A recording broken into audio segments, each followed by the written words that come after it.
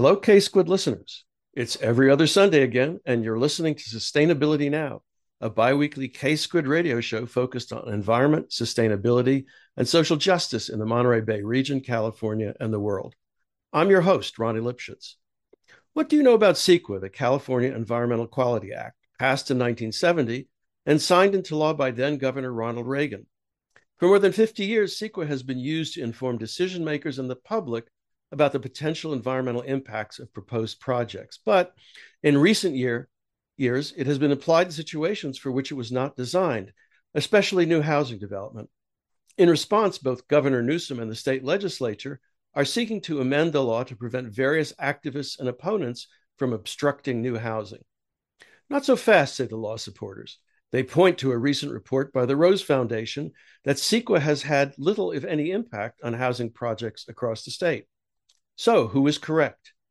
My guest today to talk about CEQA is Professor Deborah Sivas, who is the Luke W. Cole Professor of Environmental Law at the Stanford Law School, where she's also director of the Environmental Law Clinic and the Environmental and Natural Resources Law and Policy Program.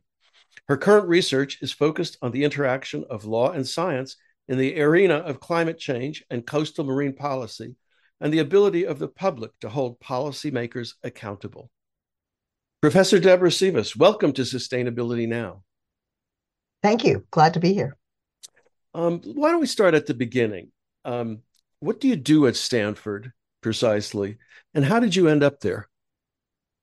Yeah, so I am officially a professor of environmental law at Stanford Law School, and I also have an appointment in the new School of Sustainability.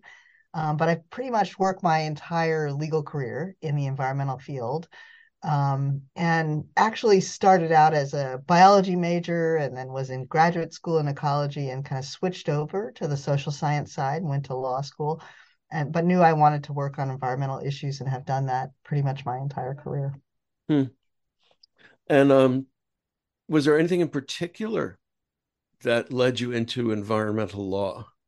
You know, it was a really different landscape when I was when I was young, and I grew up in Southern California, and I always say that if you grow up down there, you're either completely oblivious to environmental issues or keenly aware of them. And so Uh-huh. I grew up in the 60s and 70s, and smog was a huge issue. We had, pesticides were an issue, coastal development.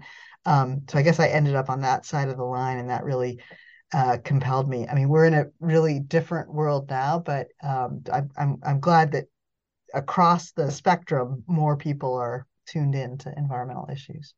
Okay. And what does the Environmental Law Clinic do? So a law clinic is an opportunity for law students to actually get some practical experience. So when I went to law school, where there were no clinics, and so you just took classes, regular substantive classes, and then you got out and you didn't know how to do anything. You didn't know anything about practicing law. So these days we have a pretty robust clinical program here at Stanford, as do many law schools. And students get to plug into the clinic. They take the clinic as a class. What's really unique about our program is that when students are in clinic, they're full time. They don't take any other classes. They just Hmm. work in the clinic full time, and Mhm. they get to represent real clients. Our particular clinic represents mostly NGOs, non-governmental organizations in environmental and energy issues. And so students get to work on those cases. They interact with the clients, they write briefs, they go to court and argue, write petitions, all that thing. So the kind of skills that you need as a practicing lawyer out there. Mhm. I mean, they actually can go and plead, do pleas in court, Yes. even though they're not licensed. Yeah, so they Oh, get that's certified interesting. through the State Bar Uh-huh. Association, and we of course oversee their work. I have a staff of about there's about five of us lawyers, Hmm. licensed lawyers, and the students practice under us. Very very circumscribed, but they get to go argue in court, work on briefs, interact Hmm. with the clients, so they get to develop those real skills. Well, we're here to talk about CEQA. So why don't we get to that? What exactly is CEQA and what is its mandate? Give us Yeah. some history of it as well. Yeah, for sure. So California Environmental Quality Act, CEQA, modeled after some people have maybe heard of NEPA, which is the federal statute, National Environmental Policy Act. And California adopted a very similar law in 1970, following on the federal law.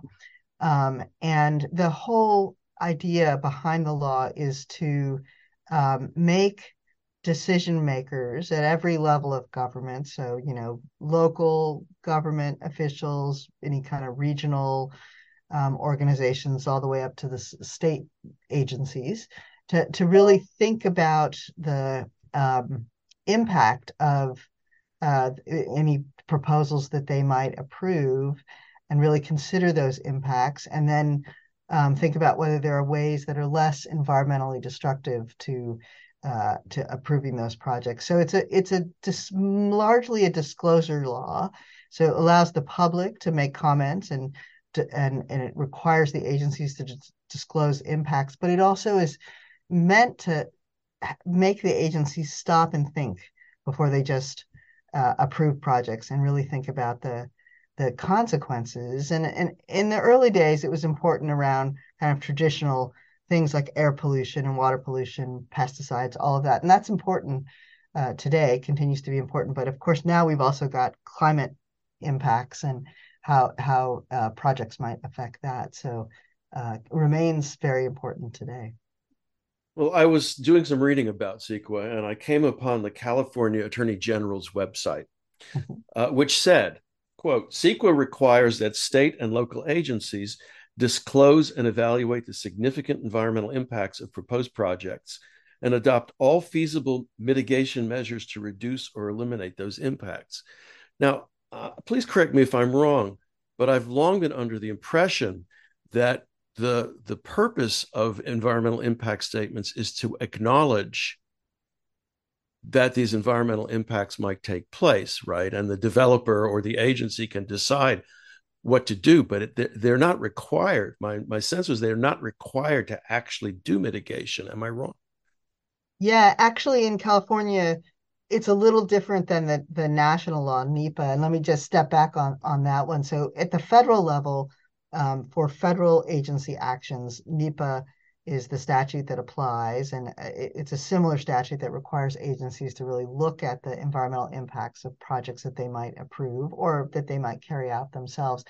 But the courts have long interpreted NEPA from very early days to be completely procedural. That is, you can, as long as you adequately disclose the impacts, the agency can make any decision it wants, and it doesn't have to modify the project in any way. So that's entirely procedural statute. The one modification when California adopted that model was to say that it was to require agencies to look at potential mitigation for project impacts, and in fact, to adopt mitigation where that mitigation was feasible to adopt and could lessen the environmental impacts. Now, it's not a hard and fast rule, because there is a way for an agency to escape that path by doing something called a statement of overriding consideration. So we admit that there's significant impacts from this project, but we think there are other reasons to override that concern and actually go forward with the projects. But short of that kind of a statement, the agencies are supposed to mitigate to the extent feasible and possible to do. So there's a little bit of substantive content that the federal law does not have, but the state law has. Okay. I want to ask a question about that. So if what I've seen is that private developers are now are making or required to make these environmental impact studies, right? And are they subject to that requirement? Yeah. So the way it works is that CEQA is only triggered where where an agency, a local, regional, or state agency, has to issue a discretionary decision to approve a project. So, for instance, Okay. if you're an individual landowner and you want to build a new house, right? And all you need to do is go get building permits, and those building permits don't really involve any discretion. You meet the standards, the building code standards. You don't, CEQA does not apply there because there's no discretionary approval. But once there is some kind of discretionary approval, whether it's a local permit or an air permit or a water permit, Endangered Species Act permit, whatever approval from a government agency, that potentially triggers CEQA there. And we can talk about the different categories of CEQA that apply. So that's how private parties get pulled in. And if there is a discretionary approval, then the agency does have to look at mitigation and would have to condition the project on that mitigation unless it finds that it's not feasible to do. Mm. Well, and I also read that the CEQA is a self-executing statute, which of course sounds puzzling uh, since it has no agency of its own. But what does that mean exactly? Yeah, I think that just means that every agency has to comply. So yes, unlike, the California Air Resources Board, which oversees air quality, right? The CEQA applies across the board, as I said, to every agency that would be making some discretionary decisions. So in that sense, every agency has to make sure that it's complying with the law, and the law applies whether or not you've actually got citizens out there who are concerned about it. It just applies in every instance. And as you probably know, there is citizen enforcement, which I will talk about, I'm sure. But even without citizen enforcement, every agency is supposed to make a determination at the beginning of the approval process whether CEQA is triggered, and if so, what level of review it needs to conduct.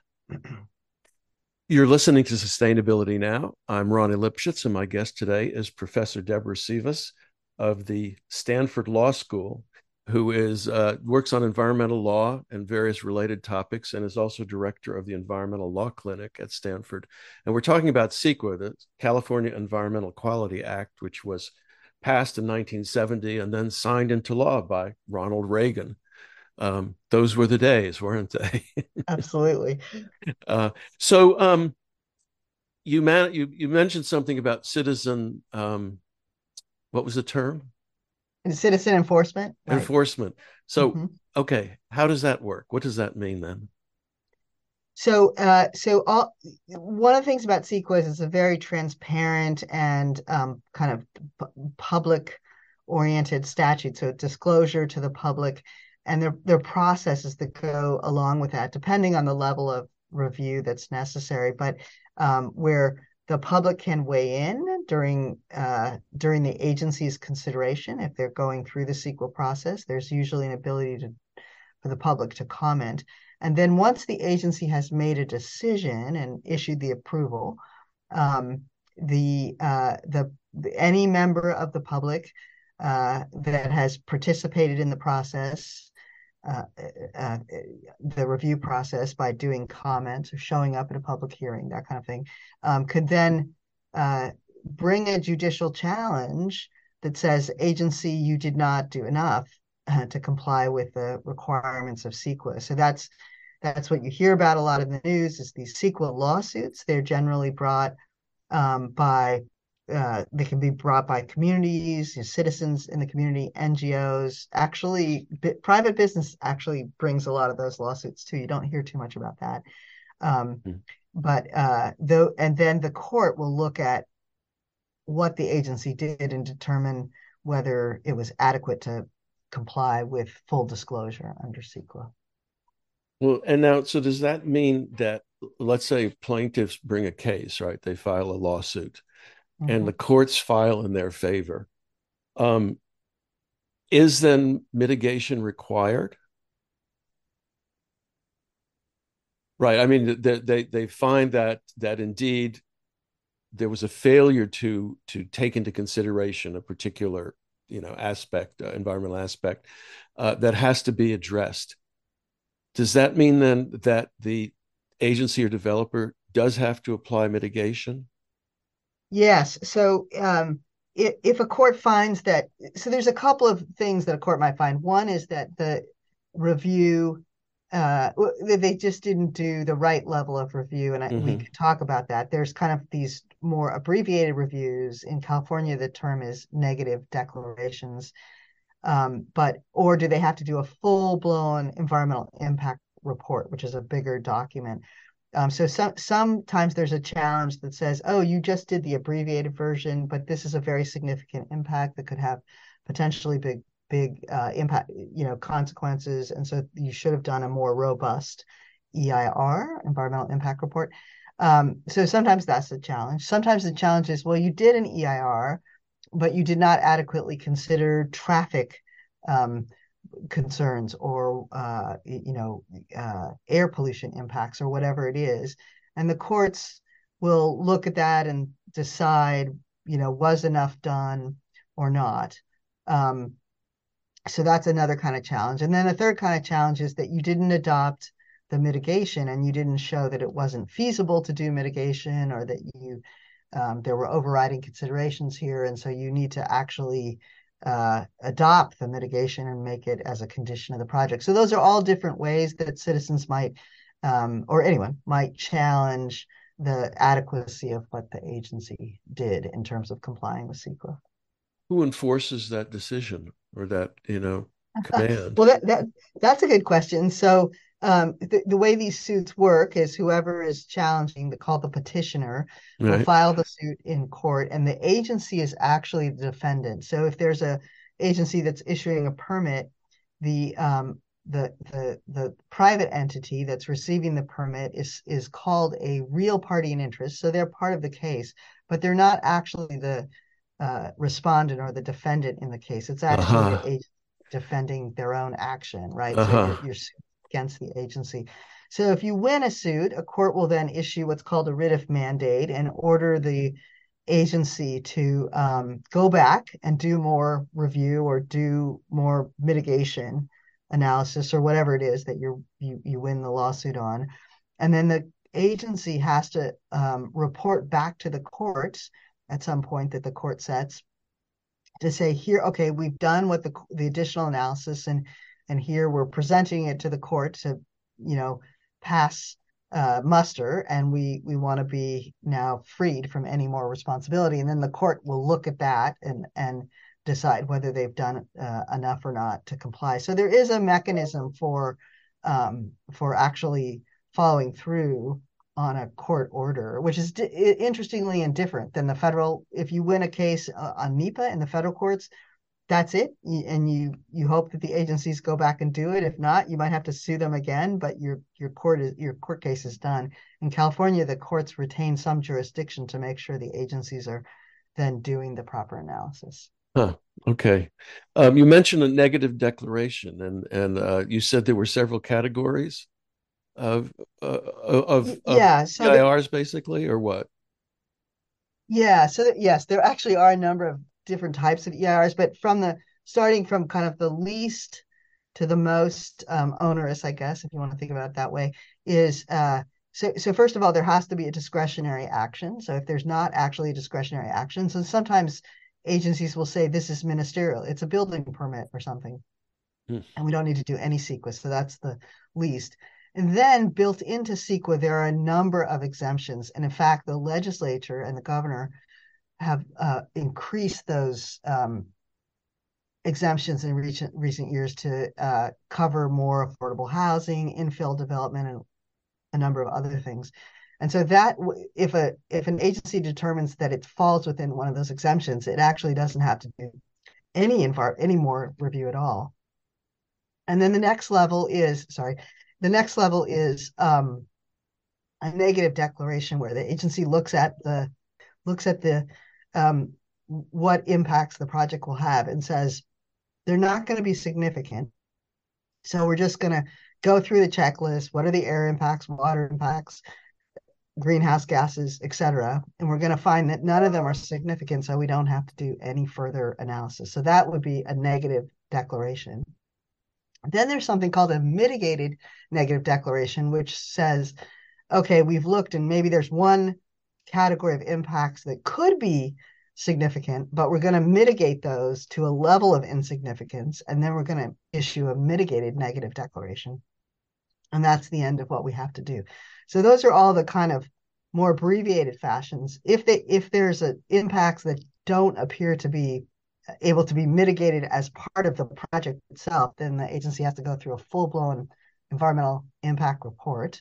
Still needs to mitigate once it does that full report, but that's the thing that I think you hear complaints about that takes, it can take up to a couple of years.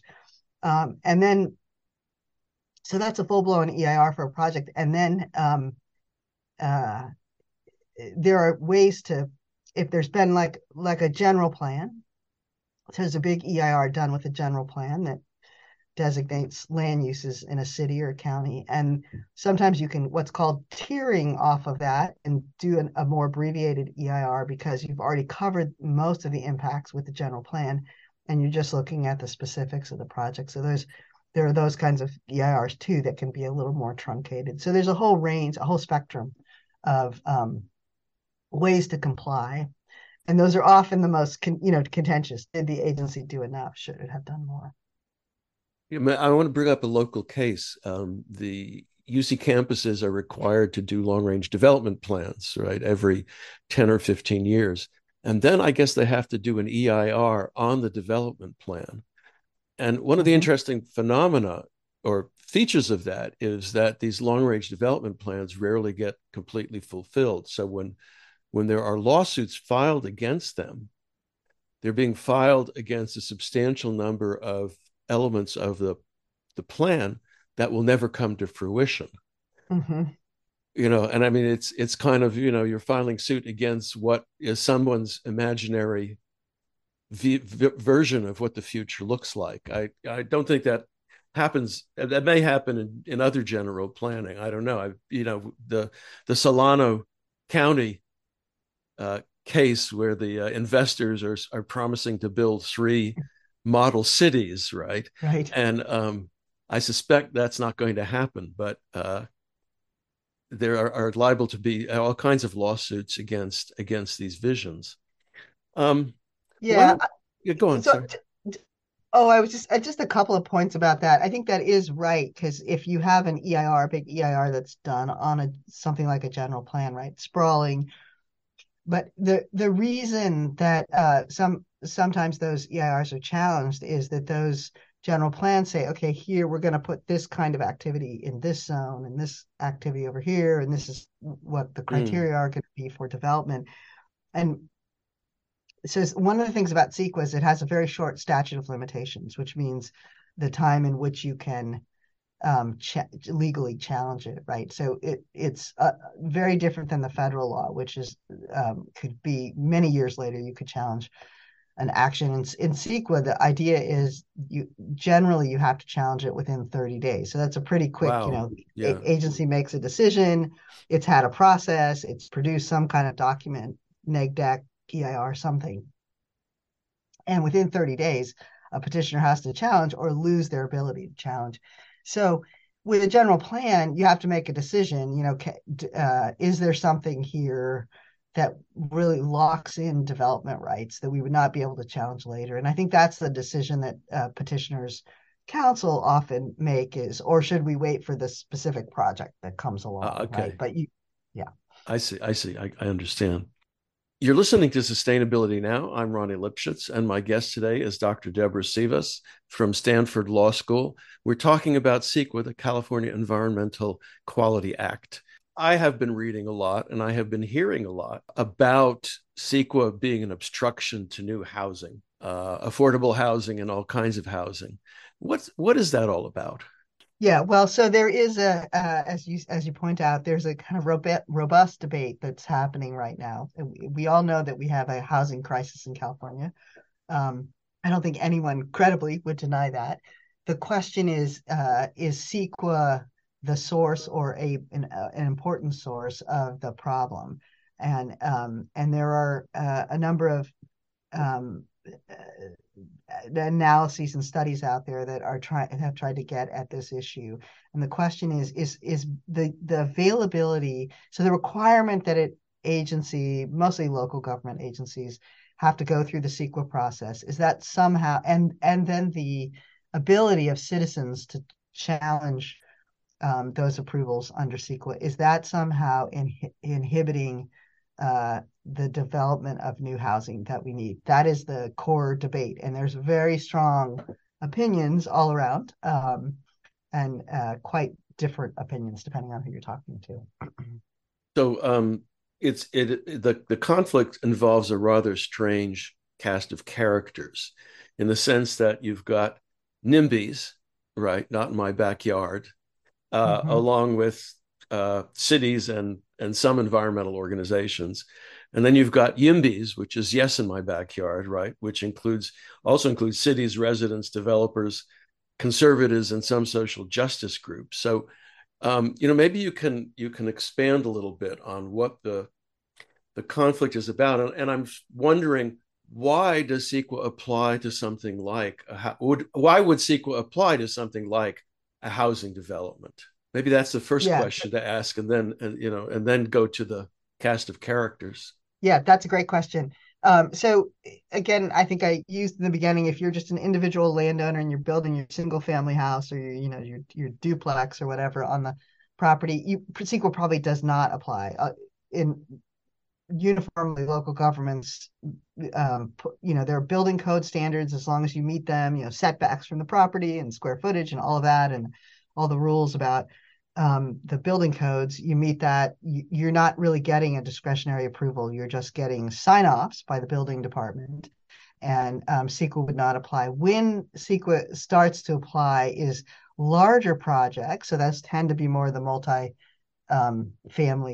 housing units, in addition to just industrial and commercial developments, where those projects, often cities have criteria, but they have a process called the conditional use permit or something similar, where as a developer you have to go in. Usually, if it's a bigger project, there's a lot of working with the planning department in a city or county ahead of time to try to work out all the parameters of that, and those are usually subject to conditional use permits. So that's a discretionary action that the local government has to approve, and that's the point at which CEQA gets triggered. That's why CEQA gets triggered with these larger development projects. But it kind of depends on what is in the local code and what is required, what's allowed under the building code, and what requires that additional layer of discretionary approval. Can you talk a bit about the parties, these two groups? So as you can imagine, developers have long disliked CEQA, not just in the current housing crisis, but I would say I've been doing this for a while, way back to the early days of CEQA, because of course it's just another regulatory hoop they have to go through, right? Mm-hmm. And opens their project to public scrutiny and potential challenge. I mean, of course, the point, when you think about it from a democracy standpoint, is that the public should have a say in how their communities are developing, and there shouldn't be sweetheart deals with cities and counties, which I think prior to CEQA there were a lot of deals like that on the coastal side as well. And that's what resulted in the California Coastal Act, was to try to uh, give the public more of a say. So developers have long not liked it, but in recent years, I would say in the last decade, the developers have started to take up this idea that CEQA is really the reason that you're not getting more housing developed in California, and they have built an alliance with the YIMBYs, as you say, yes in my backyard folks, which are, they tend to be, it's interesting, right? Because they tend to be a lot of younger, progressive activists who want to see more housing, which I think we all do, and they've kind of taken up this mantle that CEQA's part of the problem, or potentially a large part of the problem. I have a view on that, having litigated in the trenches and also read all of the studies, that CEQA is a very small part of that, and that there are lots of other things that are playing into the housing, our failure to develop enough housing. But CEQA has become kind of the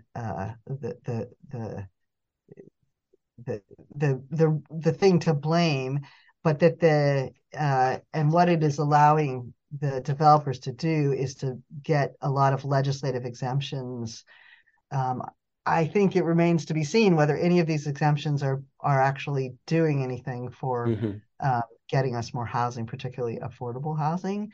I think the fact is that the affordable housing exemption, the infill exemption, those exemptions that have been built into CEQA in the last few years in response to this concern have not, the studies so far don't show that they're leading to any more housing. So I think the concern is by some on the more, environmental side is that this is just the industry using the housing issue as a way to kind of really gut the statute, and which is something they wanted probably all along. Hmm. Um, and you mentioned has CEQA actually blocked new housing? I mean, there've been, and it's these few cases that make the headlines, of Mm. course, make it seem like it's going on everywhere. But from what I read, there are very few instances in which CEQA has been invoked in the case of housing. Yeah, no, I think that's absolutely right, and that's what some of these more independent studies are. I think showing. I don't know the current statistics, but it's just a few percent, 2 or 3%. First of all CEQA potential matters are Hmm. litigated, right? So you Hmm. start with that it's a very small percentage of. So if you think about it, local governments make decisions all the time, state agencies too, and regional agencies, but particularly local governments are making decisions all the time, right? Every single one of those is potentially subject to CEQA. Might be the city or county might find it to be exempted or a neg deck or whatever, but and sometimes a full blown EIR. But those are happening all the time, and only a couple of percentage of those are ever even challenged in court. And then I think what the studies have shown is that um, not very many of the projects that are challenged are actually housing related projects. I think Hmm. so. The most recent things, there's a group called CEQA Works which has done a couple of studies, and I think their most recent study, which just came out a few months ago, showed that just under a quarter of all CEQA lawsuits, again, that it's not that many lawsuits, a couple hundred a year out of the thousands and thousands and thousands of decisions that are made every year by agencies. But even of that small set of challenges, I think it's slightly under a quarter of them relate to something that has a housing component. Could be a whole housing development, but it could also be housing as part of a larger commercial development. Hmm. So, so when you think about those numbers, it's not a very big percentage out there, and the vast majority of housing projects go forward without. They may be stopped for other reasons, but they go forward without a CEQA challenge to them. Well, the barrier to litigation by the public is pretty high since it costs so much to bring a case to court. Someone has to have deep pockets, right, to be able to do it.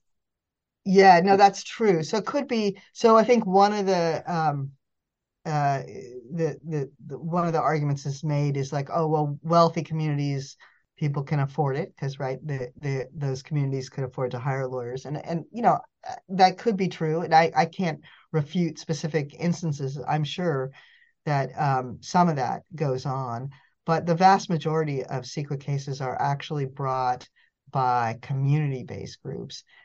They don't have the resources largely to hire lawyers. And so the lawyers who take on those cases are usually doing them on a contingency basis. So they would only get paid if they win the case. So you can imagine the incentive. There's a lot of, Mm. smaller firms and private practitioners. And, as a clinic, we do some of it for pro bono for our clients. Uh, but for most of the attorneys out there, they have to feel pretty confident they're going to win the case, that they have a good set of legal arguments before they would take on a case for which they're not being paid and would only get paid at the end of the day. So that, yeah, and I talk to groups all the time because we provide pro bono work that our students do, and so we get, of course, lots of calls, and we turn away most of them, and so most of those community groups don't have the resources to hire a lawyer. So it that's it isn't like, again, it's not to say there aren't some wealthy people who might not want the housing development next door. Maybe they're funding some of this in, Athertons and the Los Altos and Palo Altos of the world, but that's largely not what's going on with CEQA.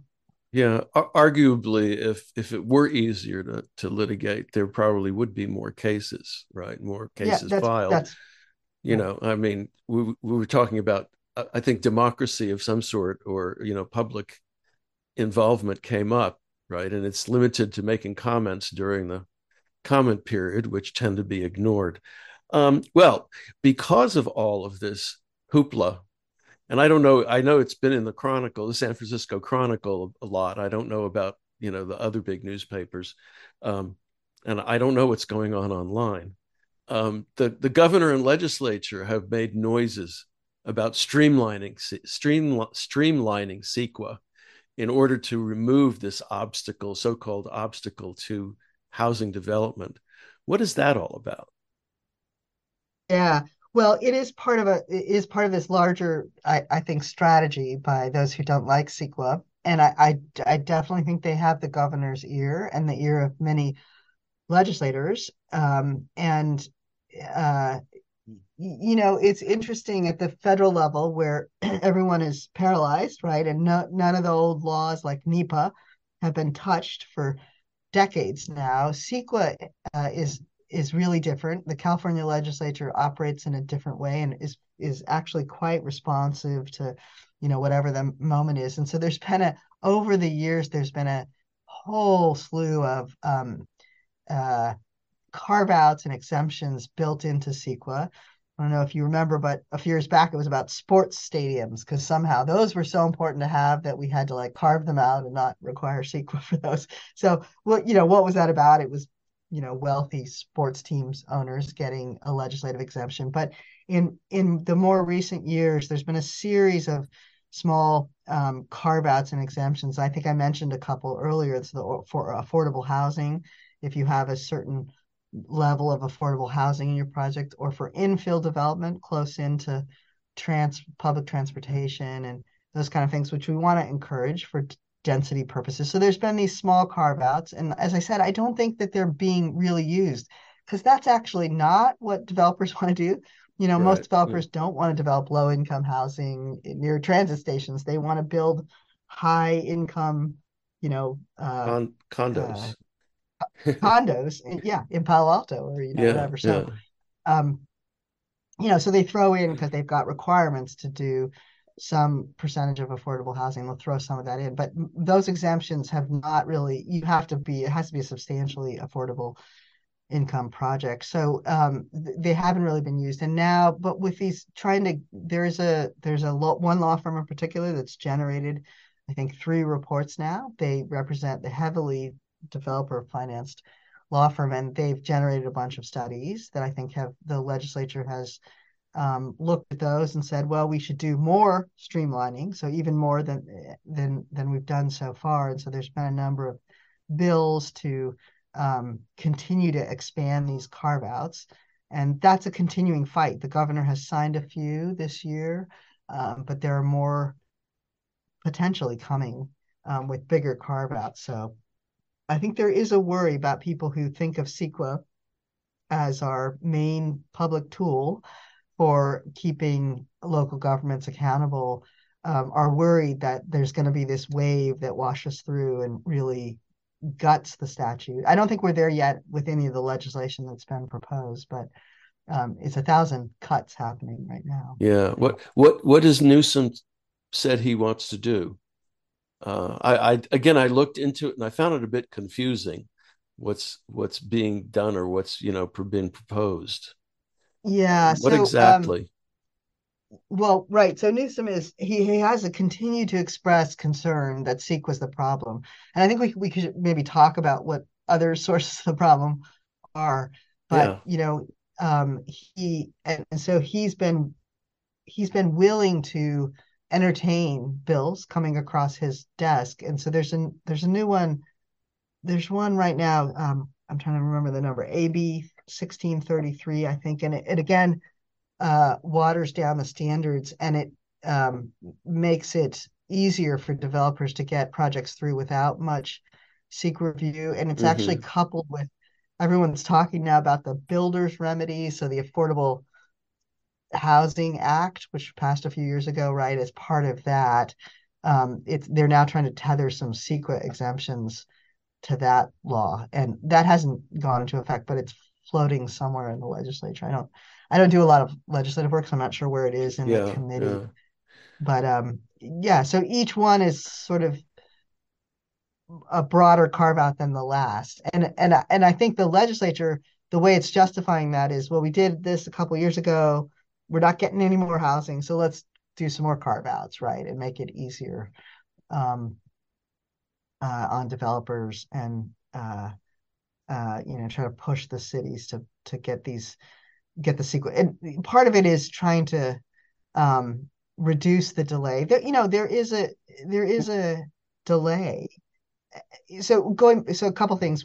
If a project is if the CEQA claims are not good claims, you're just not going to see that much litigation because people aren't getting paid to do those. I mean, like I said, occasionally, yes, but not really. So, the first question is, are we seeing a lot of CEQA lawsuits that are losers, and, that would eventually be thrown out of court? So I say no.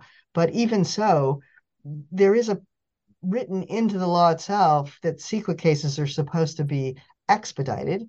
That's all to protect the developers. hmm And most counties of any size, I think if you're over a couple 100,000 residents, you're supposed to have a CEQA judge who has expertise in CEQA and who keeps cases moving through the system, right? So in fact, if they're not good CEQA claims, they'll get thrown out relatively soon, right? hmm And so um, you couple those things together, it just the worry that there's just delay going on, I think is not, again, could happen in individual cases, but generally across the board is not what's happening. But part of the legislation and the legislative reform is to, like, we got to keep streamlining, making it go faster, forcing the agencies to get these documents done more quickly or to invoke more exemptions and get them through the courts more quickly. So that's what most of the reform has been going to. I would say the developers would love to just get rid of the law altogether. Those who are champions of the law are fighting at the legislative level to keep those carve outs as narrow as possible. hmm You're listening to Sustainability Now. I'm Ronnie Lipschutz, your host, and my guest today is Dr. Deborah Sivas of the Stanford Law School. We've been talking about CEQA and about the attempts, the efforts by developers, I guess, to get the legislature and the governor to somehow introduce carve-outs which would exempt housing developments from the requirements of CEQA. Um, the poster child for all of this is the Berkeley case, right? Of the student housing in to the north to the south of the campus. Can you tell us that story? I don't know if everybody has heard it, and it's a thought provoking one, I think. Yeah. Well, yeah. So the idea in Berkeley is to, obviously, there's a huge housing shortage in Berkeley with all those students, and that's probably true around all the big UC campuses. Um, and the idea was People's Park, which a little even predates me, and I've been around for a while, but was kind of a cultural icon in the 60s, uh, the 60s UC Berkeley movement. And but that park, my understanding, and I don't get to Berkeley all that often, but my understanding is that park has been, pretty much a haven for lots of How do you put it? Yeah. drug activity and other things in recent years. And so the university has proposed to develop it into student housing. Seems like a good thing. And some neighbors have then used CEQA to try to try to slow down that development. And one of the issues that they raised was that if you put student housing there, students are noisy, and that's going to have a noise impact on the neighborhood, which to me was a whole silly thing. And I actually didn't think that case was going to go very far when it was first signed, because, of course, considerations of noise impacts are important, but I think of it like they're building an airport next to the next to the neighborhood. There's a noise impact. Hmm. Students, Hmm. late night partying. But so it gets this, it got and a judge found it. And I won't because I don't know all the intricacies of the studies that were done, but it has now worked its way up to the California Supreme Court. That issue is now pending and is being briefed before the California Supreme Court. But it has become the poster child. And just about a week ago, I think Governor Newsom signed a bill that would exempt it from, and not just that project, but But housing projects around universities around from universities, yeah. CEQA. Yeah. Yeah, yeah. What I thought was interesting about this is that CEQA says something about pollution, I guess, um, or it was used in cases of air pollution. So some bright bulb created the meme that people are pollution because they're the ones who are making the noise, and that's found to be an impact under CEQA, right? I thought that was Yeah, interest, people are pollution, right? interesting, right? Yeah. Yeah. I mean, Well, it seems kind of silly, but it was holding up a project. But as I said, I feel like there's a few of these cases out there, and those are the right, things that the right. industry can glom onto and say, oh, now we've got to change the law, as opposed to kind of letting the process play out. And so, what you get in this case is a legislative reaction specifically to that one case. We're going to exempt University of California and Cal State, probably, I don't know if it covers community colleges, but housing around schools, right? But the the problem with that approach is that every time there's a poster child case, then there's a legislative reaction on that Yeah, point, right? yeah, And then pretty yeah. soon you've got all kinds of stuff littering the law with all these specific exemptions. Yeah, well, I mean, there's no reason, in my view, to think that Berkeley will actually get around to building the housing after all of this time. Right? It certainly is something that we see here in Santa Cruz at the university. You mentioned that there are other factors that are more important in obstructing housing development. Can you just mention those briefly? Yeah. So, I mean, like, it is true. I think if anyone who's following the housing situation, that you see these more affluent communities who don't want a lot more housing, right? Right. And they're um, often their city councils are uh, denying approvals to projects or trying to make it more onerous in terms of the conditions they're putting on projects. But that is not CEQA happening. That is like local politics happening, Yeah, right? yeah, And right. um and so that's my frustration, is that we're blaming an environmental law that I know, as having used it a lot for environmental justice concerns, is about the only tool that environmental justice communities have to actually try to protect themselves. And I could talk to you all day about cases that we've done where that's exactly what we're doing, is trying to protect those communities. But you know, in these affluent cities, and that's what's going on, is it's more politics than anything. I would say the one other thing, to the extent this is happening a lot in Southern California, which was developed later than a lot of Northern California, although I'm sure it's here too in parts of the Bay Area and parts of Santa Cruz, is that a lot of that subdivision housing that was developed in the 50s and 60s actually has um, deed restrictions written into those documents, which I did not even realize this until a few years ago, that say single family housing is all that can be built, right? And so a local government can't even really override that with higher density housing because that's written into the deed on the land. So, those are really the things that we should be looking at, both the politics, but also, some of these other land use restrictions. And in my mind, rather than gutting a pretty useful environmental law uh, on the excuse that that's what's actually holding up housing. Hmm. Hmm. Well, we're running out of time, so I was wondering what do you think is likely to happen with and to CEQA in the future?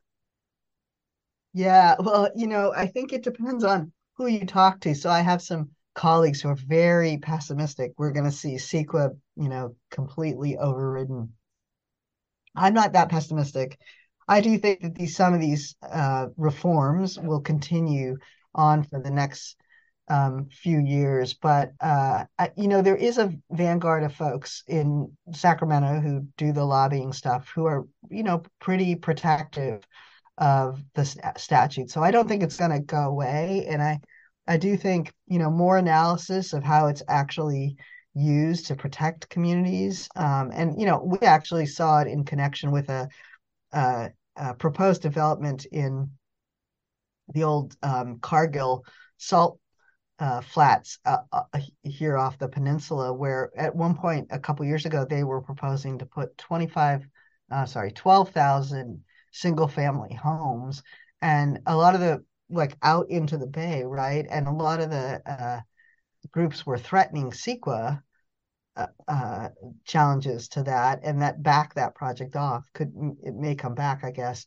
But that was exactly the opposite, because those groups were arguing we need high density housing on the land, not infill that puts a bunch of sprawling single family residents. So so hopefully it will stay around for those kind of situations, and the true environmental situations where pollution and air pollution, water pollution and things. But I do think there'll be more streamlining. Some of that will go on. Mm. Well, is there anything you'd like to add, maybe that we didn't cover? No, I think we pretty much covered the waterfront. I would just say that we probably need more. We probably need even more analyses of how CEQA, maybe how CEQA is actually effective at protecting communities, low-income communities, right? This is all about low-income housing. Well, I think low-income communities, the client groups I work with, they would be devastated to see CEQA gutted. So I think maybe more visibility of that issue. All right. Well, Professor Deborah Sivas, thank you so much for being my guest on Sustainability Now. Yeah, thank you for having me, and I'm glad you're working on this topic.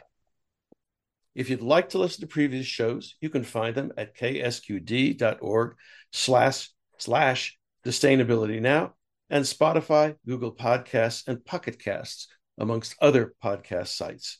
Thanks for listening, and thanks to all the staff and volunteers who make K-Squid your community radio station and keep it going. And so, until next every other Sunday, Sustainability Now.